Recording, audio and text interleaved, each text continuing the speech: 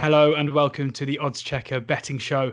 I'm your host, George Ellick, and today we are talking golf. We're talking major tournament golf. It is the 2021 PGA Championship preview, and I'm joined by two of the very best golf tipsters in the game, in my opinion, and I think most others as well. We've got Odds Checker's very own Niall Lyons as ever, and Sporting Life's Ben Coley too. And guys, what I love about golf Twitter and golf tipsters, in other games you have tipsters seemingly getting quite, facing off against each other. There's a beautiful sense of community within the golf tipster group, and you guys have both been banging in the winners and congratulating each other about that too. So it's been an all right couple of months.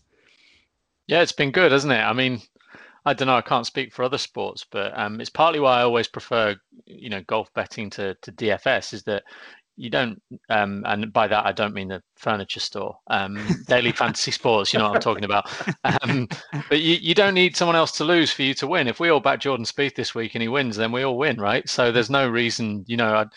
Someone once asked me why I was pleased that Dave Tindler tipped a winner. It's like 5 or 6 years ago. It's like, well, he's my friend above all else. So, I don't know. It's obviously difficult when you're on a really bad run and someone else is banging in winners. I'm not going to lie about that. I think one of the themes of this year seems to be, I don't know, like everyone I read's having a good time. So long may it continue. Long may it continue. It suggests that the smart work is getting rewards. So that's always a good thing. And Ben, you're obviously better friends.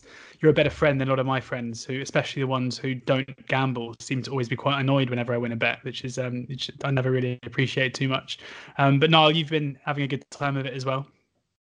Yeah, all's good, which is it's a great change from last year. Anyway, and as Ben says, I think these things come in cycles almost, and no matter how well you're going, your bad run is only around the corner. You're just hoping it's not that soon around the corner anyway. Like a couple of great winners this year. Really happy to land Spieth. Some winners are better than others, and landing Spieth's comeback win and Higo in the Canary Islands too is particularly sweet. So hopefully we'll get another one this week, and as Ben says, hopefully it's Spieth. Well, you sent me a picture of yourself in a bar last night with a couple of cocktails now, and hopefully it'll be the same again come next Monday. Well, it was the first time in a bar in about 14 months since actually you were across here playing golf. Yeah. First time back in a bar having a drink, so I thought it would. Unbelievable. After you and I came off the course at County Down 14 months ago, who thought that would be our last Tia Maria in a bar, let's say? Well, I was in a soft play, gentlemen, so, thank you very much. Honestly, I've made this joke already on Twitter, but whoever decided to open soft plays on Monday of a major week is a cruel, cruel person. But I'm going again tomorrow, apparently, so there we are. Get it all in before Thursday. That should work out okay. Now we'll get into the golf now, and before we do, just going to point the listeners and the viewers in the direction of the Odds Checker app. Do download the app for the very best prices, which we'll be talking in the terms of here today, and also the very best place terms. A range of place terms this weekend. Sky Bet sticking their neck out, going 5th, 11 places, whereas you've got other firms such as Sport Nation who are a quarter to 5. So important, to look at both the best price options and also the place terms too, and the very best tipsters as well. Not all of them, of course. You can find Ben's tips over on Sporting Life, but Niall's tips on Odds Checker, and plenty other great tipsters there as well, such as the great man himself, Andy Holding, for every day's racing too. So do download the Odds Checker app. But let's talk about the golf, and it's going to be at Kiawah Island this weekend, Niall. And for those who, I think a fair few people who watch this and listen to this will have a severe interest in major championship golf, both in terms of their viewing and in terms of their betting, and maybe don't follow it the regular season too closely. And with the Masters, we talk about Augusta every year, and even with the Open Championship, people are probably more au fait with the courses. Kiawah Island, what kind of a challenge will this pose, and what kind of a player are you looking for to tackle it? Well, it's the longest yardage major championship course in history, which seems to be the trend these days. It seems to be a new record, broken every year with these types of courses. Albeit Kiawah Island is a fantastic track, and maybe not like some of the tracks in recent years that have, really suited the Bombers. Kiawah Island is a bit different. It's going to play anything up towards 7,900 yards, which is really a silly yardage. It might not play as long, and we know the PGA like to have 2 or 3 tee boxes on each hole, so they can tinker with the yardage on any given day, depending on how difficult maybe they want to set it up. So it's a long course. We last seen it back in 2012 for the PGA. It held the Ryder Cup in 1981. But we last remember it for the 2012 PGA, where Rory McIlroy won, and he won it quite easily in the end. On the snap. It was rain soaked back then. It was soft. It suited McIlroy. I think we'll see slightly different conditions this year. The move, obviously that was played in August back in 2012. It's moving to May now. I think we'll see it's play slightly tougher just because of the winds. I think the wind will be a bit more of a factor than it was back in 2012. It's on the coast. It's slightly linksy, and certainly the 2012 leaderboard would suggest that there's a links feel to it. McIlroy obviously won it. You've got Poulter and Rose who were in the top 10. So yeah, I'm looking towards those guys who have a good record on links. So it's obviously my main area of attention really is the profiles of PGA champions.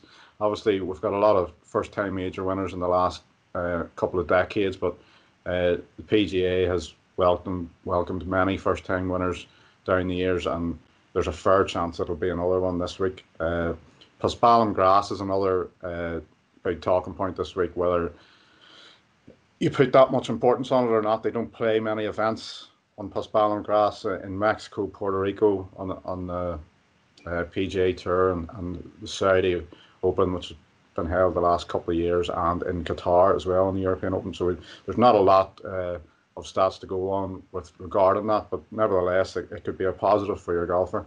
So whether the big thing is the yardage, whether it'll play, at the end of the week, we'll probably be saying, yeah, it suited the Bombers, because that's really what we usually end up saying, especially on these long golf courses. So I'd be surprised if probably one of the longest in the game aren't featuring on Sunday evening.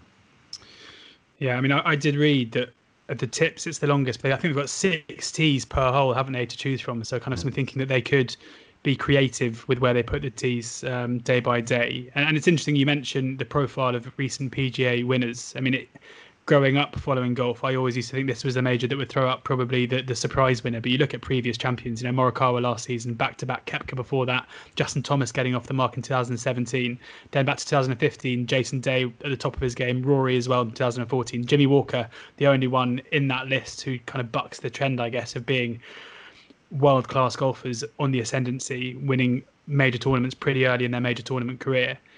Ben, what kind of, I mean, we've heard what Niall's looking for here. Are you focusing more on the test that Kiawah provides, or are you looking for someone who fits that PGA champion profile? Yeah, more the former. I think the course is the best place to start. It sounds obvious. I do think, it's a links style test. It is exposed. It will. I think even a 10-mile-per-hour wind there is enough to keep them honest. If you go back to 2012 on the Friday, I think it blew 25 miles an hour and one player broke 70. That was Vijay Singh, a spectacular round of golf. And if we do get that level of carnage, I kind of think, length is all well and good, but you've got to keep it on the planet, obviously. But the other thing is that it's not necessarily a course where everything sets up obviously and you A to B, right? You stand on that tee on most of these par fours and you have a choice of how much you want to take on. So the Bombers can do that, but they've got to execute it. And there will be those, just because you can hit it 330, there will be those who decide to hit a 3-wood, who decide to maybe play a little bit more conservative at times. So I don't think it'll be, say, a repeat of Bethpage 2 years ago, which was Koepka, DJ, it just bombs away, really.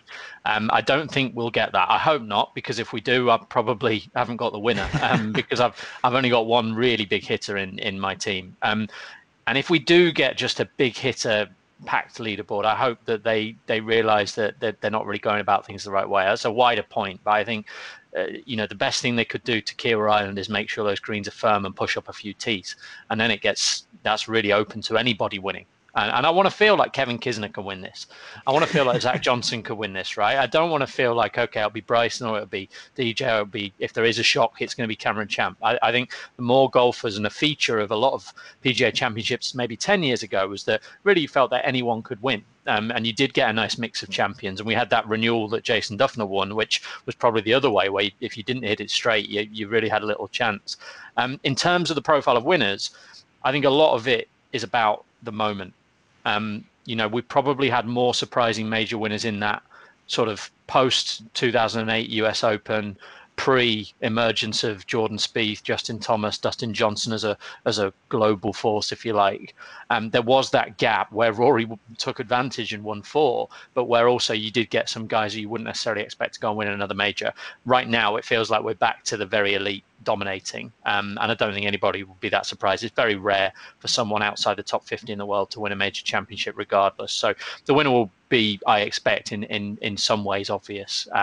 But for me, I'd rather focus on guys who've played well on exposed courses, certainly in the Open Championship where the grass is slower, than worrying too much about whether you can carry it 350. Well, if Kevin Kisner's listening, a word of optimism for him as well. I mean, going back to the 1997 and 2003 World Cups that were held at Kiowa Island, Padraig Harrington and Paul McGinley won the 97 World Cup, and Trevor Immelman and Rory Sabatini won the 2003 World Cup. Now, I have absolutely no idea how the course was set up those years compared to what it'll be like this weekend, but a couple of not the biggest hitters there coming up trumps at Kiowa, so a word of optimism may be there. We'll get into the golfers now, and I should say that for this podcast and video, great to have Ben and Niall here, but this is in no way a substitute for their brilliant columns, which anybody listening to this and enjoying what they're saying should go and read, because there's so much detail in there, way beyond just who they are backing. And Niall even gets a nice slide dig at Elon Musk in, so must reading for anybody there. And we'll start at the top of the market. What we're going to do is we're going to go through the kind of big name players, I guess, at the top end of the market who deserve a bit of chat that you guys haven't tipped up. Then we'll go through your tips very quickly, and then look at a couple of sub-markets and players that you think are too short a price. I think Victor Hovland's name might come up towards the end of this podcast. But we'll start with Rory McIlroy, who is the 11-1 favourite. Niall, I'll give you first run on your compatriot here. 11-1 best price. Best place terms you're getting for that 11-1 is with William Hill, who are 9. As you mentioned, this is a return to a place where he enjoyed one of the finest moments of his career. And he comes here off the back of finally getting a first win under his belt for a long time. Do you think it is right that he is installed at the top of the market? Yeah, of course. He's obviously coming back to a course he's won before, and then just a few weeks ago at Wells Fargo, he got his 3rd victory at Quail Hollow. So he likes going back to courses that he's played well on before, and it's mainly the story off the golf course, which is a huge positive for McIlroy at the minute. He was obviously, in the last number of months, he's been in a difficult position, but as Ben has rightly pointed out plenty of times, he never fell that far down the world rankings, or that it was considered a proper crisis.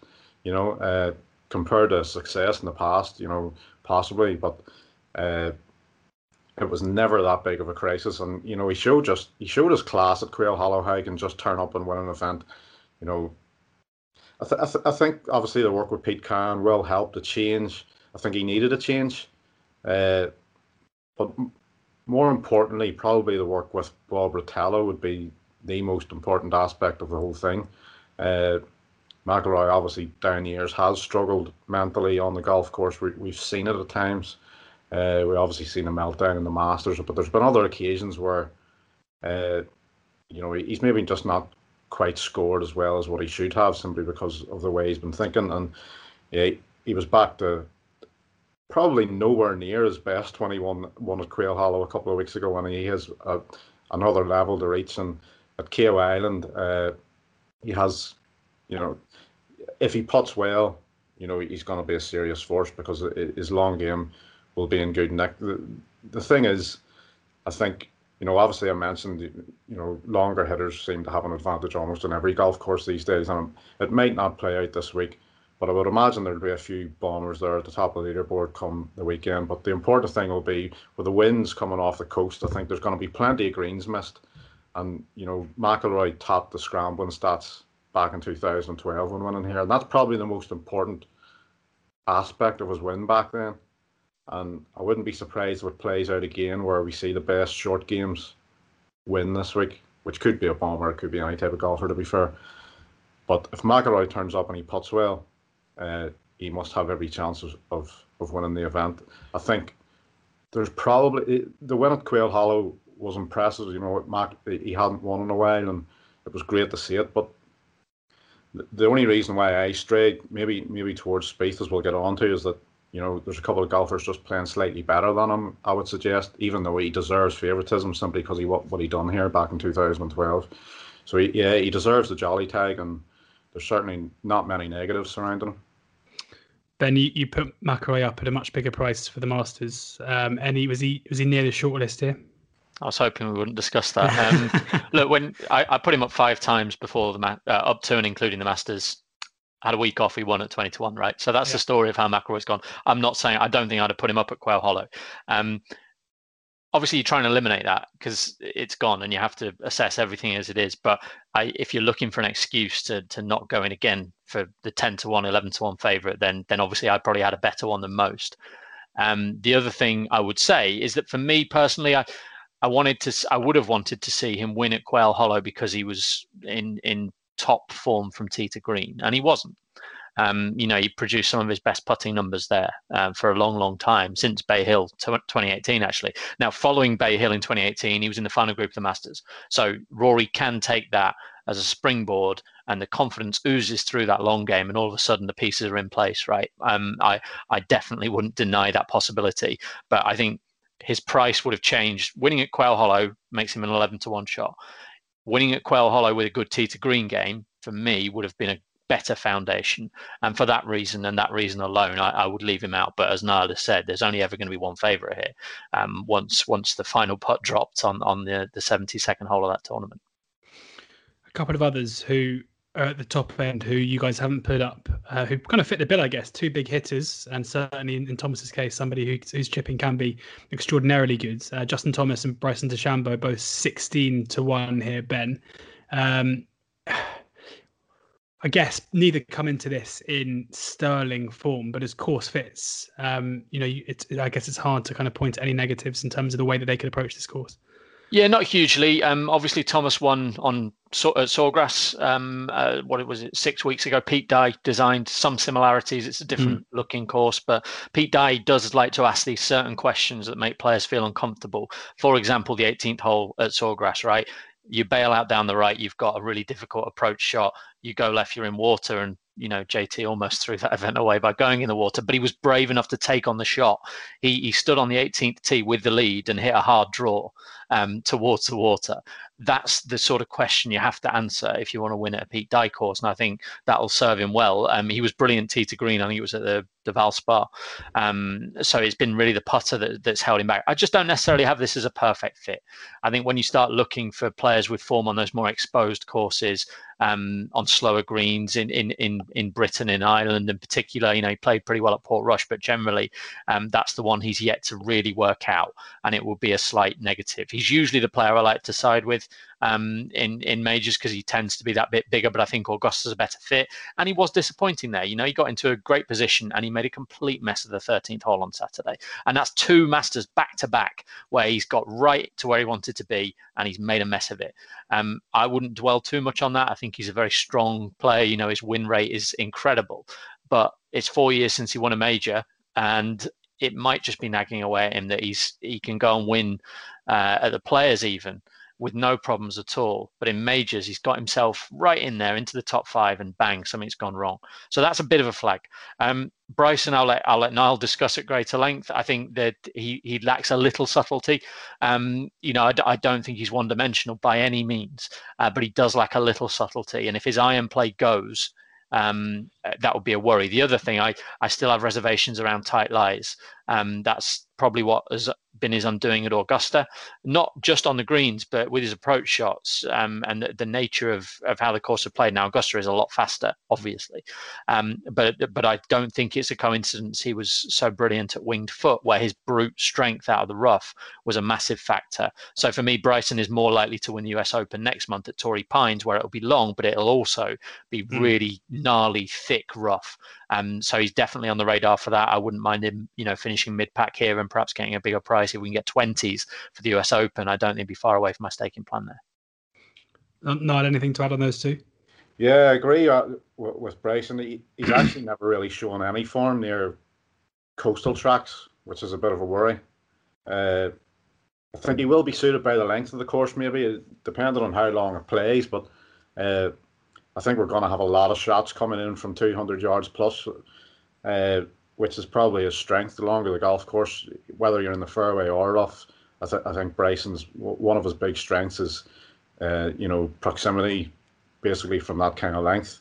But I think he'll need a top-class short game as well. I think there's going to be plenty of greens missed by many players here just because of the winds and the length of the approach shots. So, given the way he's played recently too, with 55th at the Barron Nelson, 46th at the Masters, it doesn't particularly appeal to me.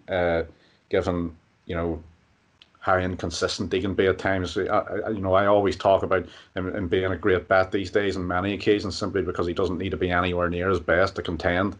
He's just got so much of an advantage off the tee, but I just don't think that plays out this week. In terms of Thomas, I think, of the top 5 or 6 in the market, he's the one I'd slightly be worried about come Sunday evening, that we might kick ourselves that we weren't really considering.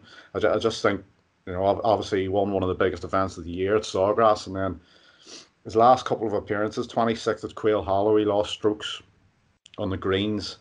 I mean, he was 13th at the Valspar, losing 6.5 strokes across the week on the greens, which is always a sign. And Ben often writes about it, as well as myself.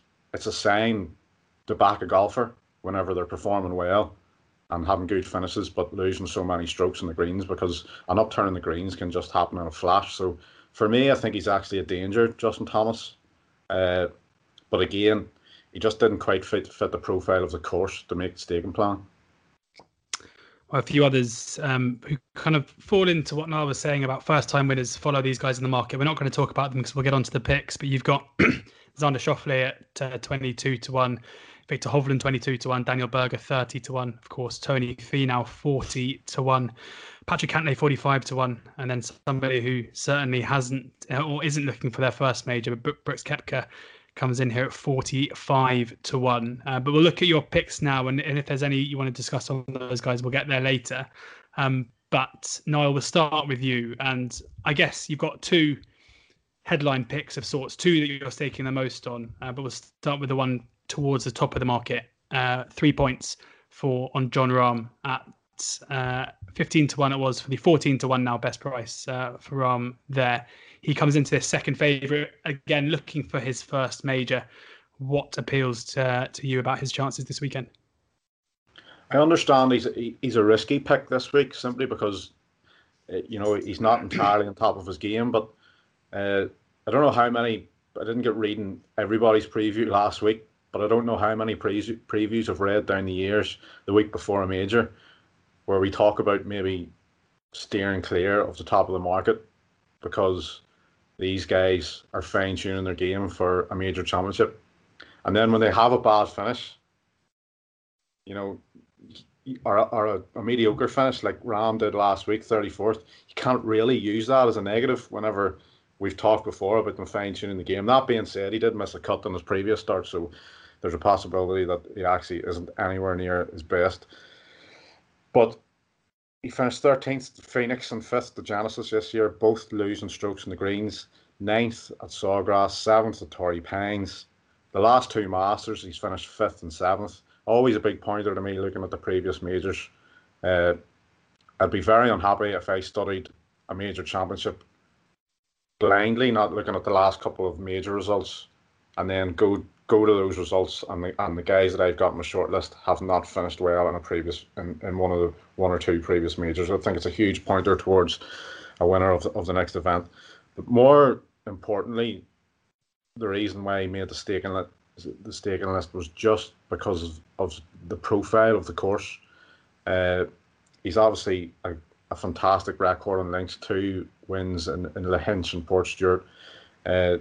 Slow open greens, as Ben's talked about before, being a profile for this event. I mean, he's obviously third in the world, and I just think it's not going to be long before he wins one of these. And whether he's on top of his game or not, I'm happy to take around, the 14, 16 to 1 mark. And I think, McIlroy, before he won this in 2012, he finished 60th in the Open 2 weeks previous to that. And we know McIlroy has, weaknesses on open tracks, to be fair, but Poulter was right up there. He finished 29th in the Bridgestone the week before, and there was a couple of others, Bradley and all. He obviously won the Bridgestone the week before and finished in the top 3 at KY in 2012. So there's a couple of ways of looking at it, but I don't consider his last couple of results a huge negative. And I just think that the course should really suit his game, and I'm prepared to take the chance. He's the one that I would be slightly worried about a mistaken plan, one of the more riskier ones, despite the price of even backing a 200 to 1 shot. But he's just the pick of the bunch in terms of a course fit for me. Yeah, John Rahm there, 14 to 1 for Niall, 3 points win. Next in the market is Jordan Spieth, and you've both put up Jordan Spieth this weekend, but we'll start with Ben because he's the headline selection. 5 points win at 16 to 1. Niall, don't panic. I'll come to you. You'll be able to talk about your beloved Jordan in a second. But Ben, what is it about? I mean, stupid question. I was about to say, what is it about Spieth's chances this week that you like? But I mean, anybody who's followed the golf for the last two or 3 months, it's impossible not to like his chances going into any event. Yeah, I think the obvious stuff is all there. 7 top 15s in his last 8 starts. I think it would have been 8, but he at Sawgrass, his around the green stats were just abysmal. He must have done something great. I didn't really follow his progress closely that week. I was more fixed on JT, but they're totally anomalous. They don't mean anything, and they kept him down the leaderboard. Otherwise, he's been a mainstay of leaderboards right back since Phoenix. When we had this conversation at the Masters, obviously, Niall had put him up in Texas where he won and stuck with him and was rewarded with 3rd place. I think I just needed to see a bit more. And I don't think we can underestimate the value of being in the mix at the Masters. I know he didn't play as he'd have liked to on the Sunday, but again, that's competitive rust, right? The reason he was able to win in Texas the way he did was the layers of the weeks before. It was probably unlikely. And I think we'd have said it ahead of the final round of the Phoenix Open. Do you think Jordan Spieth will win today? I think most of us would have said probably not. This is great. It's encouraging, but is the little stress points in his game and his swing are going to be really tested under this pressure of the final group, and he might just come unstuck. And I think it works in the same way on a different level in majors. He's now had that feeling again. He had a chance to win a major for the first time, really. Since 2018, I think he was 3rd at Bethpage, wasn't he? But behind a runaway 2 at the top of the leaderboard. So I think that's really important that he's done that again. And as Niall alluded to, one of the best clues to any major winner, Colin Morikawa notwithstanding, is that they've been in the mix in a recent major. And I do think we should ring fence the 2020 PGA as a fairly unique tournament. Of course, they hadn't used in a while, but more to the point, no crowds and just a strange feeling around that event, to take nothing away from Morikawa.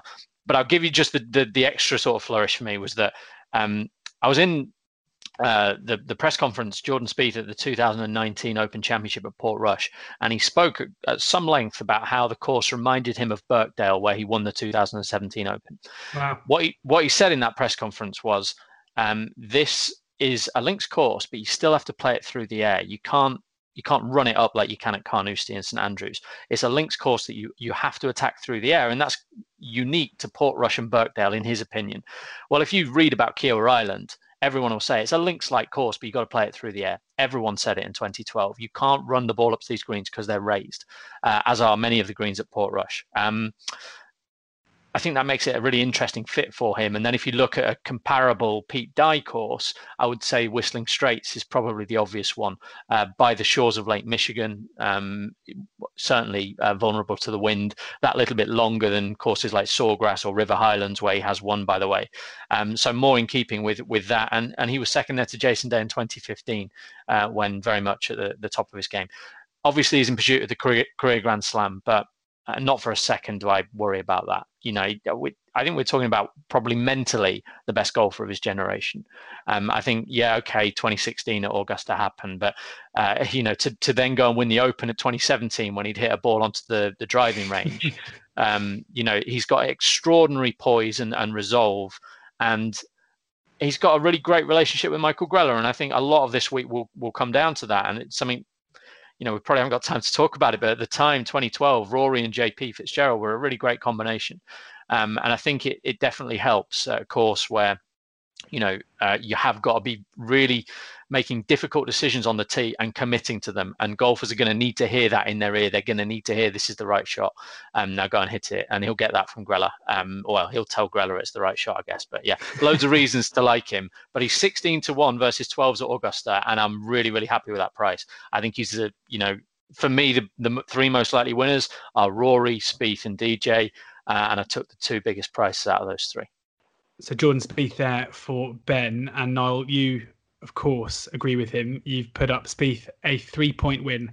I think you nicked the last bit of 18-1 on Monday evening. Took Ben's price a bit there. Have you got anything to add to that glowing reference for Jordan Spieth's chances on the weekend? No, nothing much to add. Only that I need to be on whenever he wins the Grand Slam. One of the main reasons why we have to bet, and we'll all be celebrating on Sunday evening. I love the idea of somebody who's read your column, is that had the absolute nudges on Spieth and listens to this, says, I just got to be on. That's all it is. But I think luckily for you, Ben's made the case pretty well. And on your column, you do too. And Ben, you alluded there to Dustin Johnson, so I'll come back to you quickly now. And I must say, when I flicked through the market on Sunday, looking at the prices, I was pretty surprised, given what little I know about Kira Island, pretty surprised to see DJ sitting at about the 20-1 mark. He's now 18-1, and you've put him up 3 points win for your second tip. Yeah, I think he's the wrong price. It's really as simple as that. I can give you all the underlying reasons, but I think he's the wrong price. And I think one of the things, I guess, almost the reverse of the reasons I just have slight doubts about McIlroy. DJ hasn't played particularly well in his two starts since missing the cut at the Masters, which, by the way, defending champions always play poorly at the Masters, almost. But he's drove the ball brilliantly. Absolutely top class off the tee, first and third in his two starts, and his approach play was better last time. So I couldn't really understand the drift. I mean, he was 7-1 in places for this in December. He's played 9 times since, and he has won. And his form has definitely stepped down on last year, but last summer he drifted to 30-1 and he won the Travellers on a Pete Dye course. His Pete Dye form is exceptional. Also won at Crooked Stick. Should have won at Whistling Straits in 2010, where he was very hard done by. Obviously, if it plays long, then great. And for me, I thought there was too much worry about his form, but also the fact that he withdrew last week in Texas, citing a knee problem. I think it's nonsense. There was videos of him jumping off his yacht days before that, and he was at Keel Island on Saturday. I think he played 18 holes on Saturday. So if his knee was bothering him, why is he doing that? He doesn't need to spend 5 days preparing for a major. Certainly that's more than he usually would. So he's got Claude Harmon there to hopefully iron out any little weaknesses. His short game's going to have to improve. But if it does, 20-1 about the world number one winning the PGA Championship at a course which will suit him, will look like an astonishing price. And I'm more than happy to. He's the one of my selections. There is no chance on Monday I regret putting up DJ. Whatever, you missed the cut, I don't care. He's 20-1. So yeah, hopefully he delivers, but he's a value play. Yeah, 20-1, long gone after Ben's column went out, unsurprisingly, but 18-1 still about with Bet365, Hills, plenty of others, Bet Victor, Unibet, Betfred, and a couple more too. Now, Jordan Spieth wasn't the only selection that you two knocked your head together and came out with the same answer. Mark Leishman, another Niall, and he carries the most weight for you on his shoulders this weekend. 2.5 points each way. You put Leishman up at 60 to 1 with Paddy Power. That's with Sky Bet. That is 11 places. Now best price 66 to 1 with Bet Victor 55s for the big place terms as well. And I guess another guy who really fits that bill of a guy who's been knocking on the door to get that first major for a long time now, and of course it should fit as well. Yeah, he has that perfect profile for a PGA winner. He's been a major winner in the waiting, really, hasn't he? This last 5 or 6 years, he's won the best tournaments basically in the world: Bay Hill, Torrey Pines. He won the Nedbank and the European Tour as well. Another course that you really have to think your way around. He ticks the links box, which we're both really looking to this week. Top 5 at Royal Liverpool, and obviously beating in a playoff at St Andrews. He was 5th putting in Texas, which was a great sign. Lost strokes tee to green, still finished in top 20. That's another great sign. I like finding players who are losing strokes in a certain department heading to a tournament like this that have got room for improvement. I was lucky enough to have a chat with Duncan Carey, who he works quite closely with Leishman on strategy and data and analytics and those kind of things. And he was saying that the main reason for the improvement is his putting within from 6 to 10 feet. Said they're working on a few other aspects of his game, but mainly the upturn in his game in the last short while has been that area from 6 to 10 feet, which is a great sign heading to a major. You don't win major championships without holding those kind of putts and those power putts over the course of the week to keep momentum going. So obviously he contended in the Masters, which is another box ticked. He won in Zurich next time out alongside his countryman Cameron Smith, who have also backed this week. But everything points towards a big Leishman performance, and he's just a major champion in the waiting, and this could be the moment. And he's sitting at a great price, having just won a couple of weeks ago. Whether you put much weight on that being a team event or not, they played well together, and yeah, he's just sitting at a lovely, lovely price as well. Yeah, Ben, you agree clearly. You put him up 1 point each way as well. Yeah, I like him a lot. He's a Pete Dye winner at River Highlands as well. I think Niall mentioned some of those courses he's won on. Torrey Pines and Sun City in South Africa are massive courses as well. So while he isn't the longest, all he needs to do generally, Leishman, when he's at his best, is stay in the conversation from the tee. He does have a wild drive in him. If he can avoid that, after that, he gets to work, and when his iron play has been great. His short game stats are poor, but I have a theory that he's better off tight lies. He would say so, and I think that's significant. I loved how he chipped at TPC Louisiana, another Pete Dye course where he won that team event a couple of weeks ago. Loads in his favour, I think, and he said himself in a recent podcast he loves this course. He enjoyed it in 2012. I think he finished 27th. At the time, it was his 5th or 6th major start, and it was the first time he cracked the top 30. He's come a long way since, and now is one of those who nobody would be surprised if they won a major. He's not as flashy as he is some of the other players you might find at that sort of price. A Joaquin Niemann and all his promise, and even a Paul Casey at the same sort of age, or older than Leishman, obviously, but he's rock solid, underestimated, easy to underestimate, and I think he'll go well. Yeah, absolutely. Niall, a couple more for you, 1.5 each way selections. Tyrrell Hatton and Cameron Smith. Talk us through those. Well, Tyrrell Hatton's 4 best tee to green performances in his career have come over the last 15 months. And I think major winners like Hatton and, are potential major winners, but, guys like Molinari, who won the Open a couple of years ago, he struck while the iron was hot. And I think, it's going to be around this time. If Hatton's going to win a major, it's going to be within, the next 12 to 18 months. I thought one of the most talented performances of the season was actually going out in the final group with McIlroy in Abu Dhabi. He was one back of McIlroy, and, he ended up winning the event by 4 shots. It was just an unbelievable performance. Tommy Fleetwood was in the group behind. He was right in the mix as well. He beat the best in the game that day. It was just a huge performance, and then he in his defence at Bay Hill earlier on in the year, I think he finished 21st, but he lost over 4 strokes in the greens. We could have been talking about a back-to-back Bay Hill champion had he managed to hold a few putts that week. So He's another one who fits the bill. He's got 2 Alfred Dunhill Links wins, which is a huge feather in his cap heading to KO Island. And he was playing great stuff last year, but missed cuts in all the 3 majors.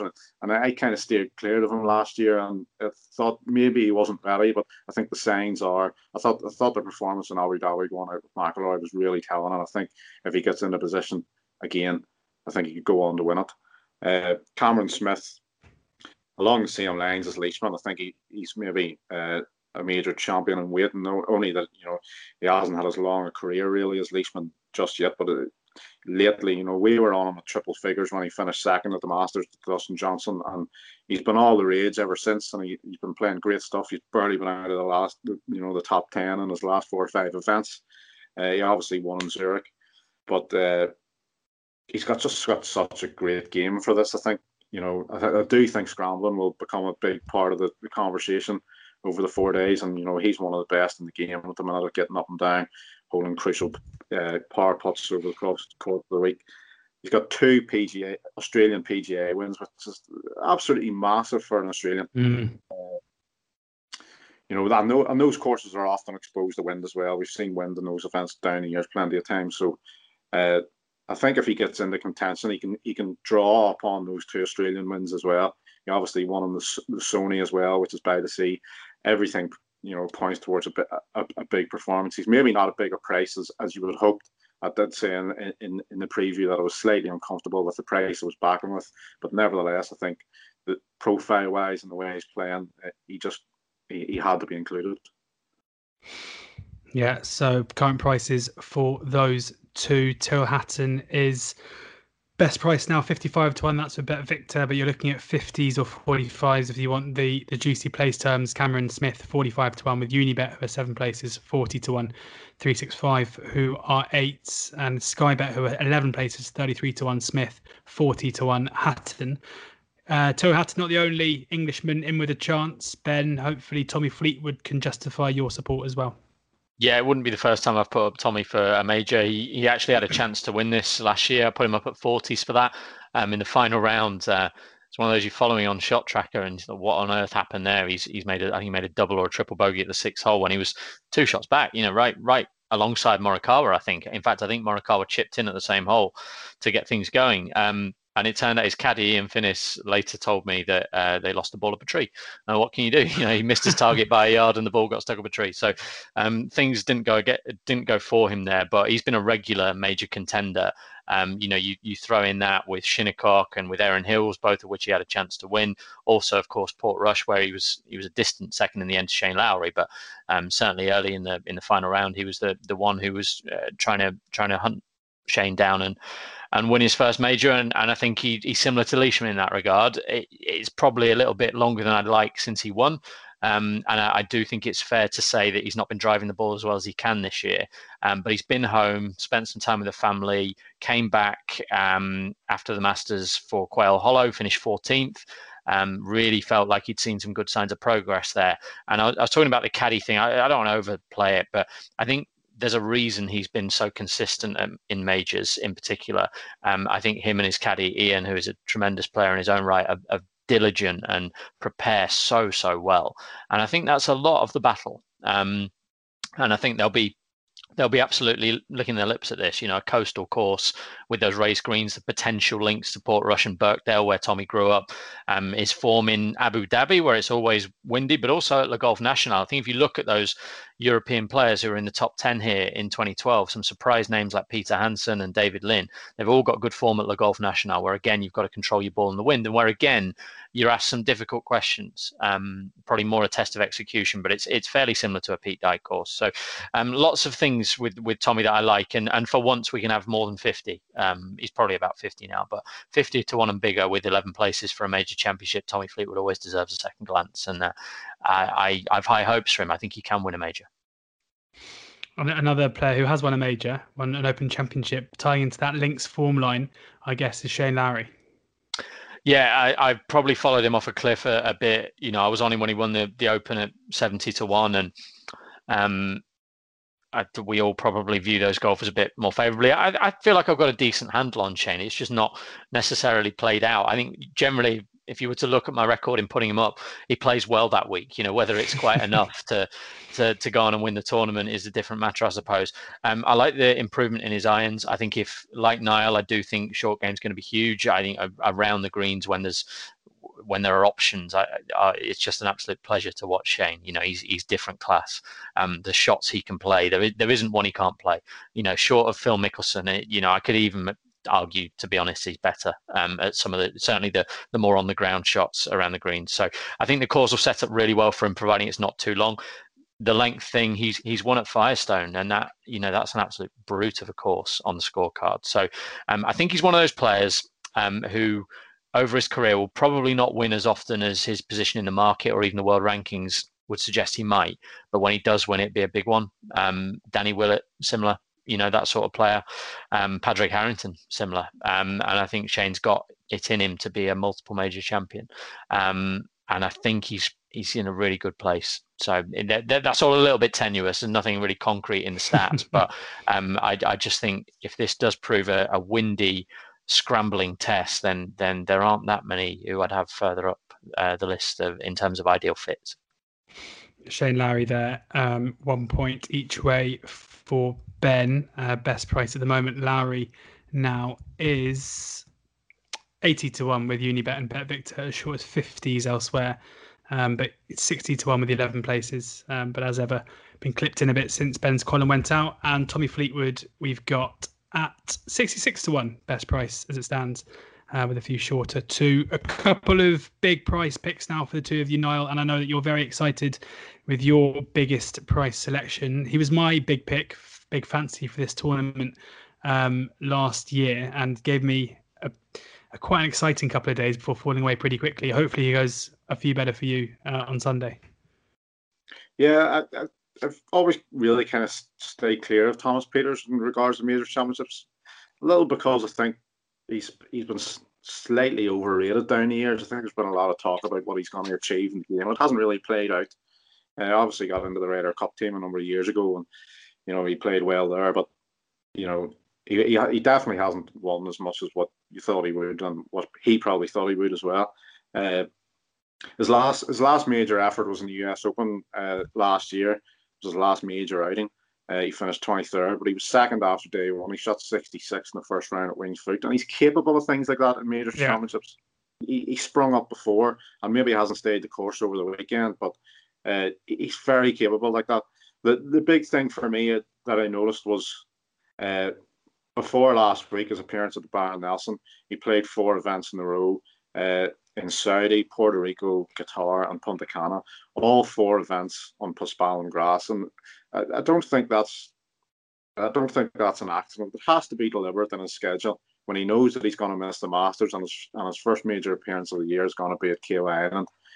That he has set up a schedule like that to play those 4 Paspalum events. He was third in the Saudi Open the year before as well, which is on Paspalum grass as well. And as ever with Thomas Pieters, the putter is going to be the problem. But if he's putting those 4 performances on the Paspalum grass in the last couple of months, he hasn't been outside the top 15. They haven't been in the most strongest of fields, granted, but the putter is usually a problem with him. And if he's going well enough on those courses on that grass, then I think that he's just worth chancing. He missed the cut last week at the Byron Nelson, but I think if that schedule was deliberate in preparation for Coley Island, he was always going to go to Byron Nelson anyway, because he's been inactive for a while, and some tournament golf would help. But he missed the cut obviously, but he gained 3 shots to the green even though in those 2 rounds last week that he missed the cut. His putter was absolutely horrendous, which obviously can happen with Thomas Pieters. But I thought he was definitely at 200-1, 250s. I think was top price at the start of the week. I think he was definitely worth chancing, and maybe this is his time, and he's honed his schedule for this. And Coley Island could suit. Obviously the short game is an issue, but long game on his day, he's certainly one of the best Europeans. Yeah, 1.25 points each way. Pieters there, 200-1, still around with a few firms: 365, MansionBet, Betfred, 10Bet, and BetVictor. And to sign off your final selection, it's been a good podcast and preview for Australians. We've had Cameron Smith, we've had Mark Leishman, and now Ben Matt Jones for you at a big price. Yeah, he was about the minimum price I would have put him up at, to be honest. So there'd be some hesitancy with the market adjustment. But we are going to get 10 or 11 places, or 8 or 9 or whatever it is, and I like his profile for it. Now, he's a 41-year-old. He's won twice in a 10-year PGA Tour career, maybe even spanning close to 15 years now. So he doesn't look an obvious major champion, but I think the PGA has thrown enough of those up in the past. And so has the Open. And I think there's no coincidence there. The test is so different to what we get week in, week out. And Matt Jones is a two-time Australian Open winner as well, beating very, very good opposition. I think he beat Oosthuizen and Spieth for those 2 titles. Excuse me. I think, he probably has got more of a pedigree than at first may appear. He's gaining strokes through the bag this year. He's playing the best golf of his career. He's hitting the ball longer than he ever has. He definitely falls into the sneaky long category. He's got a brilliant short game. All those things I thought were interesting. The 2 final things. One, he won the Honda Classic. He won it by 5 as well, but that's the event Rory won the same year he won this.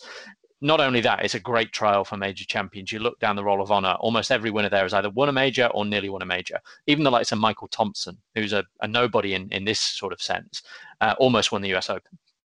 Padraig Harrington, Ernie Els, Y.E. Yang, Gary Woodland, Adam Scott, all these guys who've been in the mix in the Honda are so regularly either major winners or on leaderboards at majors. And the second thing is that if I draw that line against Whistling Straits, the host venue for the 2015 and 2010 PGA Championships, well, Jones was the halfway leader in 2015.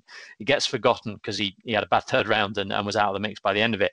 But that's just another hint that he could like this course. And if he does, you got a recent winner at 150 to 1. It's only 3 starts since he won. He was 26 at the Masters. We're only looking for a small improvement from that on a more suitable course. And he hits the places. Hard to imagine him winning, but I'm happy to have him on side, certainly to give us a run for our money at a big price. And I didn't really want to play him in the top Aussie market because I am keen on Leishman. Adam Scott generally plays well, and Cam Smith, as Niall has argued, is rock solid too. Matt Jones there, 150 to 1, 365 Bet Victor and Unibet. You mentioned the top Australian markets. We may as well go now to see any of the sub markets Ben you'll be playing in. Have you looked at any of the top nationality or anything else that you can find a bit of value in? Yeah, the one I really like is top continental European. So half of this I'm going to really agree with Niall and half disagree. I'm kind of against Jon Rahm. I just think his price is on the short side for where his game looks to be. I'm definitely against Victor Hovland, who's now 20 to 1, which I think, I just think it's far too short. And I like him a lot. He's never been in the mix for a major. He's never played Kira. It's not like we've got, I just think it's absurd that he's a 20 to 1 shot. Some firms make him the same price as DJ. Those two take out more than 50%, well more than 50% of the top continental European book. You then have Sergio at 9 to 1, who has not played well in the major since 2017. He's abysmal major golfer at the moment. He misses the cut in virtually all of them.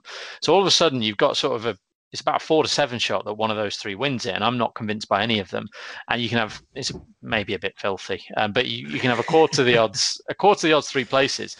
So I'm going to play Thomas Pieters and Victor Perez, because if one of them gets in that top 3, you basically double your money. And I think they're both realistic winners at 20 and 25 to 1. Niall's made the case for Thomas Pieters. I'm a huge fan. I think he's one of those that if it did click for him, could all of a sudden take off, And I don't think we should underestimate how difficult it can be as a talented Belgian to have to go and play in America if you want to be the best. And maybe he's lacked for motivation at times. He's a dad now. There's all, I think we forget the human sometimes. And for Thomas, I think probably there's been some mental issues. Technically, I think he's a phenomenal golfer who is a putting stroke away from being world class. And the other one's Victor Perez. He's kind of fallen off the radar. He's 175 to 1 outright, which I think will tempt some. He's about 35th in the world rankings for one thing. He's a winner of the Dunhill Links. He's had 2 top 10s in his last 3 starts, but the most recent was a miscut at Augusta, so it puts us off. But those 2 top 10s were 4th place in the match play, Austin Country Club, which is designed by Pete Dye, and top 10 at Sawgrass, also designed by Pete Dye. all those things point you towards him. Fourth in Saudi, Paspalum Grass is a nice little thing to add to. And there's a wild card element as well. His caddy is JP Fitzgerald, who was, of course, on the bag for Rory here in 2012. So loads of little reasons to think Perez could play well. 25 to 1 top continental European is the market I play him in. Niall actually makes him, I think, joint favourite with Rosner in Top Frenchman. I think he deserves to be favourite. So we'll see how they go. Let me just look up the opening times of my local William Hill quickly. Yeah, that sounds very compelling indeed, Ben. Thomas Peters and Victor Perez, 20 to 1 and 22 to 1 best price, with Hills, Paddy's, Betfair Sportsbook, Betfred as well. Make a good case for that one. Niall, anything for you in those sub-markets? I had Victor Perez, top continental Europe, was written down here as well, even though I'm going against one of my own selections. I absolutely agree with Ben. I think he's one of the outsiders in the field that could be worth a few quid, with the place terms as well. I was actually kind of keen on him and Wiesberger, just as outsiders possibly going well in this event and in the top continental market. Victor Perez has a lot of positives, and I was considering to back him in the Masters, to be fair, last month.